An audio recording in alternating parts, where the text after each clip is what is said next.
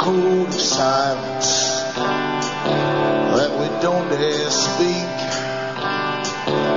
There's a wall between us and a river so deep. We keep pretending that there's nothing wrong. There's a code of silence and it can't go on.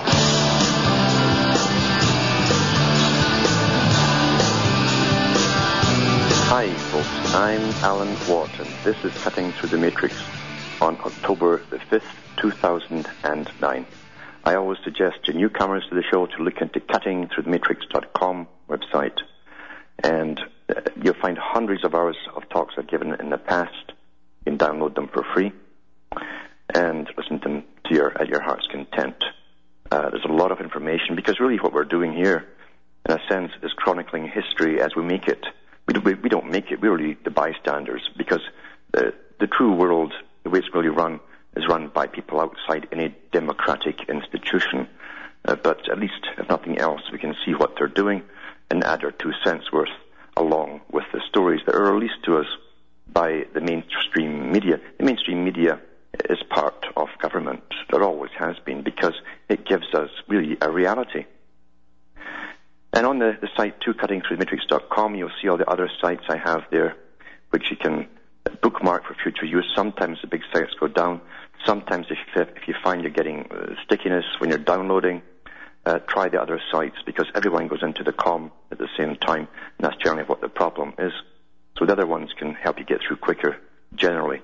And there's a bunch to choose from. There's Alan Watt, cuttingthroughthematrix.ca, cuttingthrough.jenkins.com, cuttingthroughthematrix.net.us.ca, and finally you got Alan Watt Sentinel.eu, which is the European site, has all the same audios as the rest, but it has addition of transcripts for print up, which you can download, and they're written in the various languages of Europe. And I always remind the listeners here that this is probably the only show out there where the listener brings me to you, because I'm not backed by anybody, I'm not backed by any NGO foundation or any organized company that's selling anything. The ads you hear on this show go straight, they're paid straight to the station, RBN, for their time, their airtime, equipment, their staff, their bills, and all the rest of it.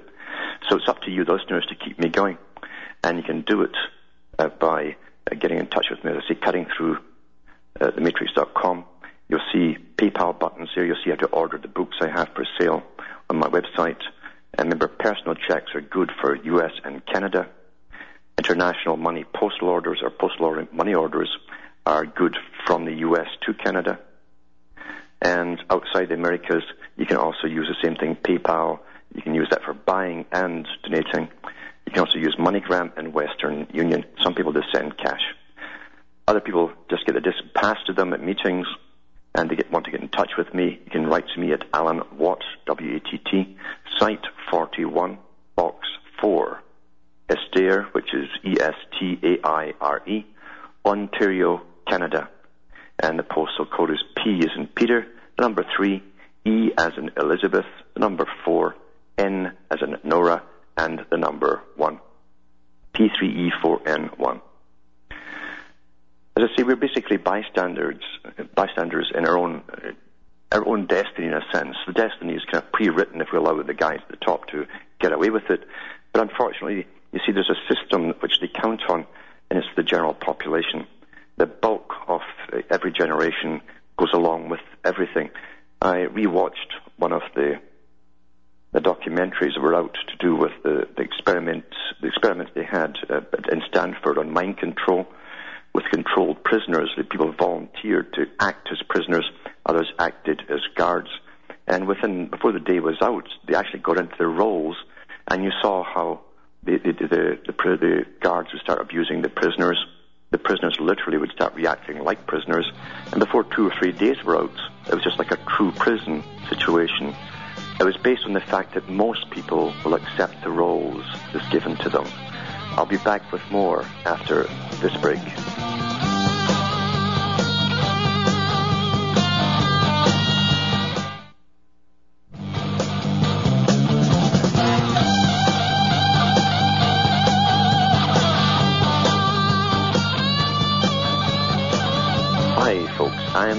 Watt, and we're cutting through the matrix. Just mentioning before the break about the experiments being carried out for an awful long time, from the 60s onwards, really, at least as far as the public have access to that information, in major universities, to do with really what boils down to obedience. And that's what it's all about, obedience, and how obedience will work regardless of the conditions or the circumstances. Obedience will work with most people, the majority of people, right down to even, if need be, executing each other if they're told to, as long as someone else takes responsibility, a higher authority. It's a sad statement to make, but it's true. And it's true that the system which is used as a farce, again, is called democracy, to bring in this New World Order, and it counts on the fact that the majority of the public will go along with anything that's thrown at them, and that forces the rest to go along. That's what they say to you. What's wrong with you? Everyone has accepted this. What's your problem? Everyone else has no problem with it. That's what's used. That's the only part of democracy that's genuine. That's the only part they give us. They use the general population to go along and to force you along as well. Where it's to do with inoculations or anything else, doesn't matter. That's the basic system which is used. Because it's true what Adolf Hitler said. And he had expert tuition, Adolf Hitler. He wasn't some little fellow that most folk think he was, that just came up from the bottom and worked his way up to the top. This guy was really well versed in not only deportment in front of crowds, etc. They got experts in to train him, but also in the psychologies of the masses, basically. In his own book, in Mein Kampf, on page 134, he says, in the big lie, there is always a certain force of credibility, because the broad masses of a nation are always more easily corrupted in the deeper strata of their emotional nature than consciously or voluntarily, and thus in the primitive simplicity of their minds, they more readily fall victims to the big lie than the small lie. Something that's been known probably for thousands of years. This is simply something that he reiterated. And it's used today to look at all of the incredible farcical crisis and crisis creation that's happened since 2001, kicking off the century of change. And I said at the beginning, the hardest thing as you go through this century of change will be to hold on to your sanity. Your sanity. You've got to constantly compare how it was before that to how things have changed since then. And you must always listen to the reasons that are given, which none of them really are credible at all. But it's good enough for the broad majority of the public. You can't imagine anyone conning them on such a scale. The big lie, you see. They can understand the small politician or any politician helping himself to the honey pots and lining his pockets, the small lie, but they can't understand the big lie. No one would do that. No one would possibly try and get away with that. And that's why it works. It's so simplistic in its methodology. But, you know, Karl Marx, as I say, talked about the three main trading blocks of the world that would come together eventually under a super world government. They'd all have a form of a parliament, like a supreme parliament for each block, and each supreme parliament would be under a United Nations type of parliament. And we've lived through so much of this, even when they lied their faces off during the 60s, 70s, and 80s, they were not doing that in Europe. There was nothing to do, it was just to do with trading. Trading was all it was about. And the prime ministers of all countries got together every year to cement closer ties. That's all that the public were given, closer ties. That's as much as the media deigned to give us, you see. Because the whole intent was to amalgamate all of your laws and through treaties and so on until they're utterly binding, and then bring in their super parliament. And that's what they've done. You see, the EU is a forerunner for the Americas, the American Union, same thing. In fact, it was. Marx had said the second one would be a United Americas. And it's in the process now, even though they poo-poo it and try to discredit it, their own writings have it published in so many different areas from their meetings at the Summit of the Americas and all the various other institutions through which they work. Now, the new EU is a form of, it's a super Soviet. It truly is a super Soviet. That's how the Soviet was made up, of different countries under a supreme command. That literally, if you were a small country and you belonged to it, you tried to pull away from it, pull out of it, in came the tanks. That's what it's all about. It's going to be no difference here, you see. None at all. And big money boys and big organizations and foundations have worked tirelessly for well over 100 years to make this happen. And nothing's going to stop them. Nothing will stop them. No pleading is going to stop them. No petition is going to stop them. No vote is going to stop them. They just come back and back and back. And those in Europe know what I'm talking about, because each time a country voted no to even join the darn thing, they come back again after 6 months of incredible propaganda, mainly from your own government and your tax money, and big corporations telling you, you'll be left behind if you don't join, you'll be left behind. That's all they would say. Like you would just drop off at starvation or something. And Ireland, as we know, held out against this treaty that literally is the death knell for all those countries involved.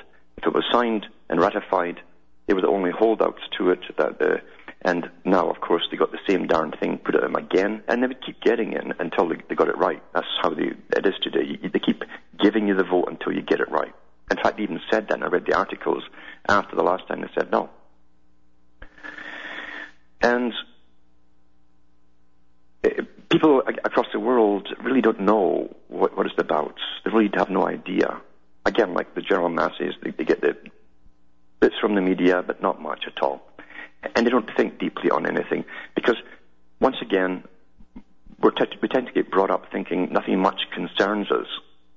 On the one hand, the big problems in life are too big for us to imagine and to even think about, comprehend. And on the other side, we're filled with trivia and other distractions and little mini crises in our own lives. We're kept in a state of fear, basically. Even in your own personal life, I'm going to lose this job, I'm going to lose this, I'm going to lose that.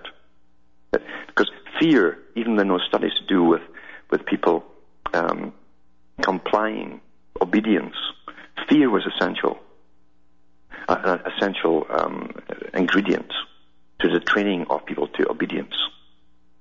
Fear.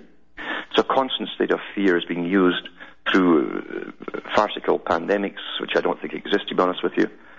And mind you, the World Health Organization keeps throwing out massive statistics, but never tell you where folk die or what hospitals are in, or just statistics. No, I don't know anyone who knows anybody who's caught this swine flu. But that doesn't stop it. They call it the noble lie. It's for a noble cause that we're lying to you. And that literally is what they call it to the top. A noble lie. Now, this article here is from the Mail Online, to do with this supposed yes vote from Ireland. And there's a whole bunch of stuff that happens all the time about regular voting and fraud and all the rest of it. But it doesn't matter, because they just hammer them again if they did somehow say no, until again they got it right? And this article here, this writer says, partway down, it says, the new European state finally exists and has given itself a life. Life of a rather Frankenstein sort, but life all the same. It no longer needs to ask the permission of its member states to act. Ireland, for instance, will no longer be able even to hold a referendum on increased EU central powers. Do you understand what this means here? You can't there's no complaints department here. They can do whatever they wish from Brussels. Doesn't matter what they say. It's going to say it has what is called a legal personality. How everything in this con system, from money and legalities, commerce, taxation, you have a legal personality. That's why it's all block letters when you get something from government. That's so they can take you to courts. That's what they use. But they do it with corporations, to everything's corporations, including the police, including your local parliament. It has what is called a legal personality and will not need to make future changes by treaty, but by acting as the superstate it now is. It says, increasingly the provinces of Europe, which until today were countries, Now, this is very important. Increasingly, the provinces of Europe, which until today were countries, will need its permission to exist at all. People have no idea what this means. Says that passport you hold is not British, but European. You're a European citizen. British embassies abroad are now European embassies, as they already show by flying the EU's meaningless and tasteless blue and yellow dishcloth, their flag. He says, shouldn't someone have pointed out that in the recent history of the continent, yellow stars call up only one dismal image, the mass murder of European Jews, because you have to wear a yellow star. Right? That's what they got all over the flag in Europe. Tony Blair, the ex-Prime Minister of Britain, says who wrecked his own political party and irreparably damaged Britain in the pursuit of global ideals, is considered a fit person to be the appointed president of the strange new superpower, precisely because he is unfit to lead his own country. Well, that's true. That's really true. And he was picked, mind you, very, very young for what he's gone through since then. And you have to go into the writings of his mentor to understand negative freedom and positive freedom. The big dean at Oxford, the big professor at Oxford University, Isaac Berlin was his name, who told them how to manage and take people's rights away, but still make them think they're free. And you can get these books downloaded for free, actually, on that topic. Back with more after these messages.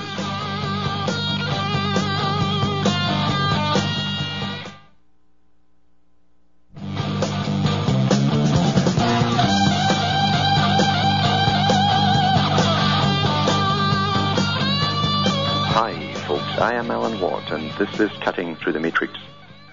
Just reading an article which most folk, I'm sure even the Americans, won't have much on their minds because they're so involved with their own problems at home.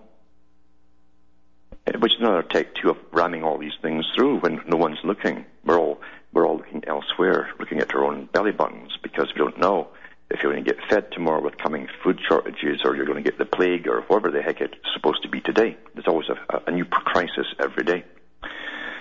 And this article continues about the European Union.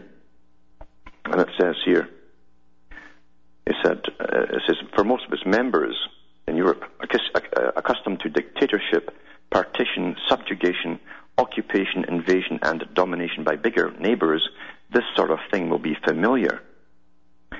As being under this super parliament. In many ways, it would be more preferable. In living memory, their frontier posts were demolished by sneering soldiers and their capitals forced to watch parades of other people's tanks. Now the same frontier barriers are dismantled by unequal treaties and their currencies replaced by the euro. Nobody dies, I'll say yet, though much is lost. They have other ways of killing you see, apart from the usual war. This is for Britain, Europe's oldest continuously independent sovereign state. It is entirely different. It is the end of 1,000 years of history as predicted by the Labour leader Hugh Gaitskell as long ago as 1962. What about Ireland, which still lovingly and proudly preserves the bullet marks on Dublin buildings from the Easter Rising against British rule in 1916? How strange that the last gasp of national sovereignty should happen in this odd, quiet way. On a wet and windy morning, here of all places. With a national sigh of resignation, the Irish people have said not so much yes as, oh, very well then, if you absolutely insist, to the absorption into the strangest empire the world has ever seen. It's a realm without a throne, ruled by a stifling regulation and dull secret committees. This is a fact, folks, what I'm reading here. It's not some novel. It's ruled by stifling regulation, over-regulation, and dull secret committees rather than by a crowned despot. It is supposedly a club of happy equals, but actually dominated by a single great power, Germany, whose importance nobody dares to mention, precisely because it's so important. It's fitting in a way that it should be Ireland, which long defined itself as a nation of rebels against its mighty neighbour, that should have held out to the end. This was never because Ireland's current generation of leaders wanted a fight.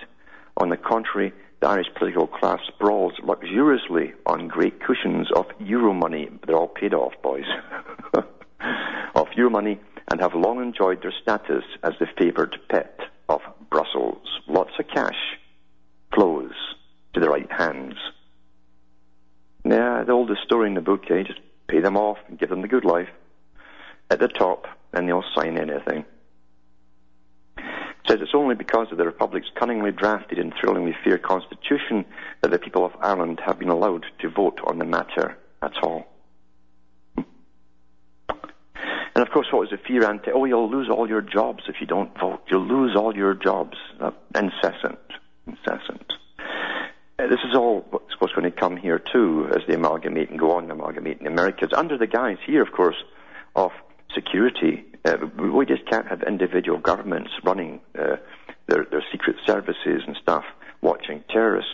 We've got to have a parliament over the whole thing. And we've got to compete with Europe now that's a superpower, and we've got to compete with China as well. You see how it's all set up? And it's just too messy and time and consuming, going between different governments for trade and so on. So we'll all be one big country with one State Department for trade, and that'll be it. That's how it's been done. And of course, we'll all be very safe from terrorism. And as they were doing this, it's so interesting too, because I say the plans were already made. In fact, the last time they voted no, the European Union at the top said that they're going to carry on as though they had said yes. They don't stop and say, oh well, let's go home. Nothing's going to stop them. This is a new world order. This is part of it. And it says that is from the Telegraph. The EU Embryonic Home Office, set up in secret talks under the Lisbon Treaty, plans for an embryonic EU Home Office to organise intelligence sharing and lead the fight against terrorism and crime were agreed in secret talks last week. This is before the vote. So what does it matter? Voting really doesn't matter, does it? It says the Sunday Telegraph has learned. Acting under a little noticed section of the Lisbon Treaty, officials set up a standing committee on internal security to implement what is effectively Economic Union's first ever internal security policy. So they're amalgamating and that means that the military too and all police are amalgamated. All laws come from the top, from the secret committee at the top of this parliament. So, here we go. It's the new Soviet. What can you say? And of course, remember what they said at the Club of Rome, and Professor Carl Quigley's Strategy and Hope at the Royal Institute of International Affairs, CFR, they preferred collectivism, meaning the Soviet system of rulership. Well, here it is, folks, and it's rampaging across the world fast to the rest of us, in case you haven't noticed. Not only that, it's interesting, Tony Blair, as I say, that was obviously had a mentor for years. It's amazing. There's an article here from, it's from, where is it from here? The London Evening Standard. And I'll read you this when I get back from this break. Quite amazing how it pays to be a little sneak. Back with more after this.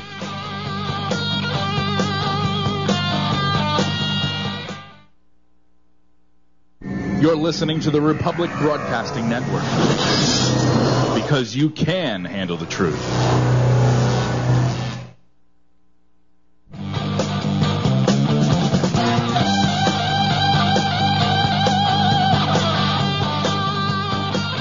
Hi, folks. I'm Alan Watt. We're cutting through the matrix and talking about how crime pays for those at the top. And really, if you look at the deceptive nature, the deceit, the lies, and so on that they push, whether in office, as I say, when they're elected in office, there should be some sort of comeback, surely, for everything that they lie to the public about. Shouldn't there be?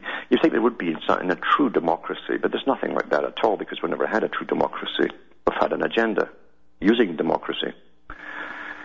But I've mentioned before how people get paid off for everything they did when they come out of office, when they step down, as they call it, through either books that are ghostwritten for them, and sometimes they even get masses of millions of dollars, and even tell how much they're going to make before the book's even written. These are payoffs. And they also get directorship seats on lots of big CEO boards and so on, corporations. That's how it works. That's how it's all legal, you see. If they're just given straight cash, the questions could be asked, but if you do it that kind of way, it's legal, isn't it? And they're left alone. And it's interesting, too, that Tony Blair and all the Fabian socialists belonged to the same organizations that I've mentioned. They're all Institute of International Affairs, because they're all branches, specialized branches of this big monster, this octopus that goes under the CFR, Royal Institute for International Affairs. They're all specialized branches. And the Fabian technique was estimated to be far more effective to bring the whole agenda in without the public even being aware of what was truly happening, because it would be intergenerational changes. We adapt slowly, you see, although now we're adapting very quickly as we rush towards the finishing line.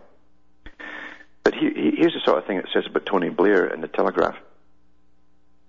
Tony Blair criticized for asking to keep 24-hour armed guard. Now, he's out of politics, supposedly, right?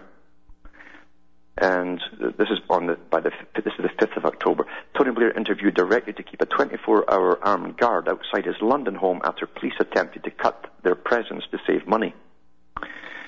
The former Prime Minister, who's estimated to have made, listen to this, £12 million. Now, I bet that's way under the whole amount. That's just probably not in the Swiss banks. That'll be just in Britain. £12 million since leaving Downing Street as a Prime Minister, asked the Home Office, that's like FEMA, to keep the Scotland Yard officers guarding the Connaught Square house, one of his houses. Right? Today, his move was criticised by a member of the Metropolitan Police Authority. Scotland Yard has been under increasing pressure to cut the cost of protecting VIPs, with its budget for 24-hour armed protection increasingly stretched. So here's where the working man's man, Tony Blair, he went into the working man's man for Labour Party, the supposed left Labour Party. The £4.36 million, it is £4.36 million home in Connaught Square, Bayswater, has a 24-hour armed guard provided by the Metropolitan's CO6 Diplomatic Protection Unit. Well, it's paid by the taxpayers of London, right? And it says 4 officers are regularly on duty at the house, to the front, to the rear. The cost of posting the highly trained officers picked up by the Met with a contribution towards the expense from the government, which is the federal tax money. I love how they always say the government or the Met or whatever. It's like free flu shots. The government is not paying. The taxpayer is paying for it all. It's not free at all. But they always use this con, don't they? Plans to scale back the presence were drawn up by Scotland Yard as part of an attempt to cut costs, but because neither Mr. Blair or his wife Sherry are always at home in their £4.36 million home in Connaught Square, Bayswater. Well, why should that change? The guy's now up there. He should be carried around in one of his Blairs, with the guys who are semi-naked, just like they did in the slave days, and he could be all dressed up in the top, like a cake. Because that's what it's all about. But yeah, amazing with the money they get given to them afterwards. We never know why, it's not our business to know why. I guess they're just bright, intelligent people. Is that how it works? And getting back to how we adapt until literally people are adapting since 2001 to every farcical thing that comes down the pike that they shout crisis with. We just go into it and, okay. And then before you know it, you've adapted because you're now going to the next crisis. Going back to an article, it was 1999. And I've mentioned this before. You see this whole world of watching everybody and monitoring everyone's emails forever and phone calls was on the go before 9/11/2001 came along.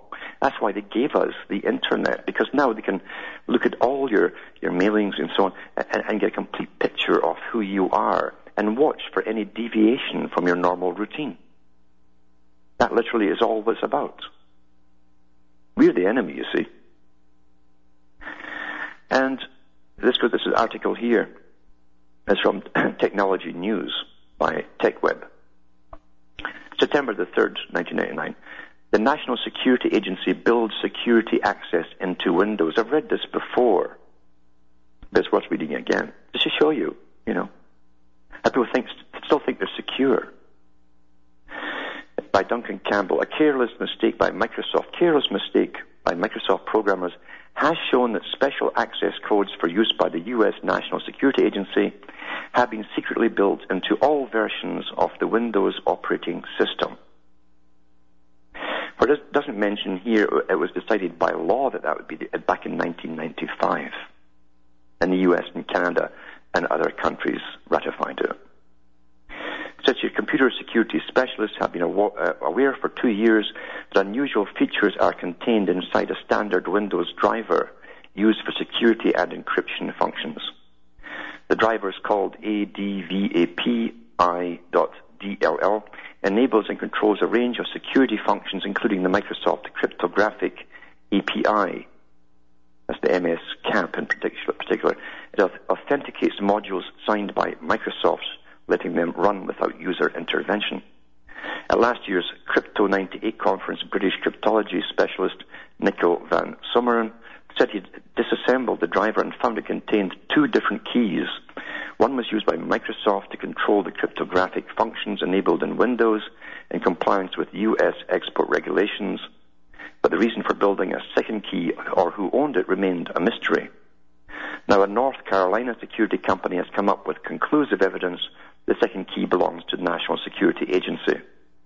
Like Van Sommeren, Andrew Fernandez, chief scientist with Cryptonym of Morrisville, North Carolina, had been probing the presence and significance of the 2 keys. Then he checked the latest service pack released for Windows NT4, Service Pack 5, and they've continued up till now, all these versions. He found Microsoft's developers had failed to remove or strip the debugging symbols used to test the software before they released it. Inside the code were the labels for the 2 keys.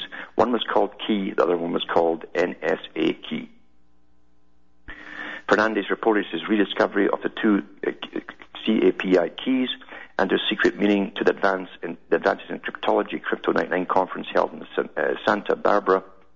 According to those present at the conference, Windows developers attending the conference did not deny the NSA key was built into their software, but they refused to talk about what they did or why it had been put there without the user's knowledge. For all you who think you're free out there. There's nothing free. Nothing's free. There's only one agenda. And you see, in a totalitarian system, an elite cannot rest on their laurels in safety without fear unless they know that everyone is predictable. They know everything about you daily. It's updated daily. You must be predictable. That's what it's about. And that's one of the reasons they gave you, one of the main reasons they gave you the internet, to get a complete dossier on you, every one of you. It also gives them an instant ability to survey how the public will lean towards this or that. Are they swallowing the swine flu stuff? Where's the weak points they're not swallowing with the swine flu? How do we beef up the weak points? So this is how they do all this stuff. The RAND Corporation has been in this forever. Another non-governmental organization that advises governments. And then, of course, they're saying, this is so confusing again, it's deliberately confusing. I've mentioned this last week, how they call everything H1N1.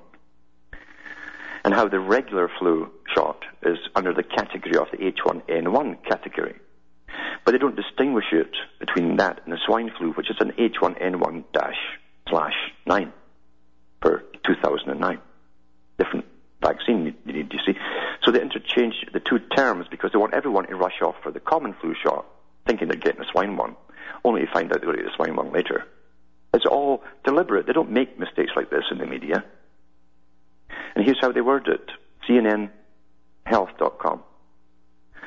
Today's, it says, a national campaign to inoculate tens of millions of Americans against H1N1 influenza. Is that a common one or what?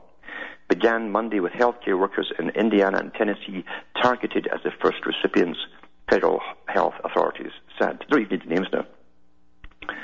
I think the world has watched history unfold. Dr. Judy Monroe, India's state health commissioner, told reporters at Weishart Hospital at Indianapolis, while history is still to come. Earlier Monday, the hospital received a shipment of 52 boxes, each containing 100 pre-filled sprayers. So they're giving me the idea it's all going to be sprays initially. So, maybe I'll get the spray, I'll be okay. Why are you going to give me every article you've read has at the top of the page, you always see a photograph of someone getting a needle stuck in them. Then they come out with this, where somebody that's probably used to snorting coke is snorting it up your nose. The specialist with his gloves on here. So it says the first 5,200 doses that came to Marion County is really just the tip of the iceberg. Let's hope it all melts, Marone said. Health Director Virginia Kane said the shipment will be split among the country's hospitals. A similar scene unfolded at Le Bonheur Children's Medical Center in Memphis, Tennessee, where 3 children have died from H1N1, sometimes referred to as swine flu. Well, so is the other one referred to as H1N1. So let's see where the confusion is. General Udkoff, a spokesman for Le Bonheur, said the hospital received about 100 doses by noon. The supply had been depleted. And then it says here, the vaccines were shipped to both sides and to a few other places around the nation. And they're the first of some 195 million doses the U.S. government had purchased from flu vaccine manufacturers. The Centers for Disease Control and Prevention, Dr. Jay Butler, told reporters at the Indianapolis event. That number includes both spray and injectable forms.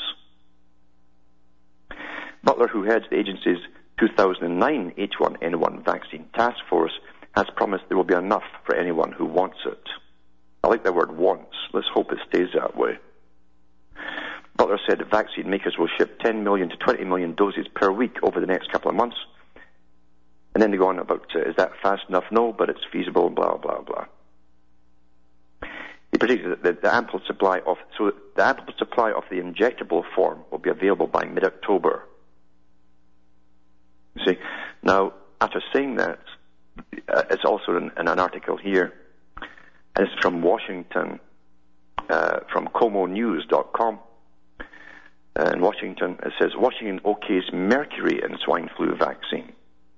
All the hype about mercury, and they said, it wouldn't have it. That's September the 24th. This goes back to by Herb Weisbaum. It says, Olympia, Washington, the state health department will allow more mercury than usual in some of the swine flu vaccines to make sure shots are available to pregnant women and children under age 3. Yes, that's what they need, that they have a mercury deficiency at that age, you see. Yep. It's amazing. They used to tell you in school, if you broke mercury in a science lab or whatever, a thermometer, to get you very careful cleaning it up. Those mercury light bulbs that are supposed to be super savers for energy, the warning comes with it not to breathe in this stuff. It's pretty dangerous. You're supposed to get the stuff taken away by a decontamination expert, but it's okay to stick it in your body. Okay. The department says mercury-free swine flu vaccine may not always be in stock, so it wants to give people the choice. They want you to, give me a choice, of using vaccine with a mercury preservative called thimerosal, which is believed to be safe. Believed to be safe. And then they have one article from the Center for Disease Control about mercury saying it's pretty well safe, but they don't tell you about the other articles on the same website telling you that it's not safe. Selective, isn't it? When they want you to go along with it. What a world we live into, eh? What a world we're really born into, we're dumped into here, and it's been deceptive from the start, but by God, it's going to be very difficult for a lot of people. It already is. A lot of people can't tell what reality is anymore. In fact, just like these experiments they did with controlled experiments in the Ivy League universities to do with obedience, where they found that the majority of the public will go along with anything, even electrocute each other, even though it's a phony study. They didn't know they weren't really electrocuting people. But they said this is the majority of people, this is how they are. Then later his test to do with the fake prison in Stanford said, again, these are ordinary people. These are the majority of people being turned into sadists, given prisoners, especially if someone else is advising them to go ahead, someone in a position of authority. And New York's really beefing up the security, and don't forget, it's not security, there's also money changing hands. Whenever you get big bucks dished out, and the real world, which is utterly corrupt at the top, but they don't call it corrupt, they say it's normal business. Big bucks going to pockets. That's the real world. New York Times, October the 4th, surveillance will expand to Midtown, mayor says. A network of private and public surveillance cameras, license plate readers, and weapons sensors already established in Lower Manhattan as an electronic bulwark against terrorist attacks will soon expand to a large patch of Midtown Manhattan, Mayor Michael R. Bloomberg and Police Commissioner Raymond W. Kelly said Sunday as he announced the allocation of $24 million in Homeland Security grants towards the effort. Someone wants this bad. They want it bad. Mr. Bloomberg said the expanding monitoring network would cover the areas between 30th, 60th Streets for the Hudson to the East River, it says. We cannot afford to be complacent, but can the taxpayer? Can the taxpayer, I add? But he said we can't be complacent, he said, noting that Midtown includes landmarks like Grand Central Terminal, the Empire State Building, and the United Nations. Like the systems downtown, the expanding surveillance network would feed streams of data for analysis to a coordination center at 55 Broadway. Mr. Bloomberg, who made the announcement at the center with Mr. Kelly, said work on the Midtown system would begin next year and be completed in 2011. Behind the mayor, a 40-foot video wall displayed maps, incoming data from a police precinct, and more than a dozen video streams, many of them showing tourists taking photographs on a sunny day. Sounds dangerous to me. Suspicious, isn't it? Definitely suspicious here. It's been pouring all darn summer, now into the fall. Back with more after these messages.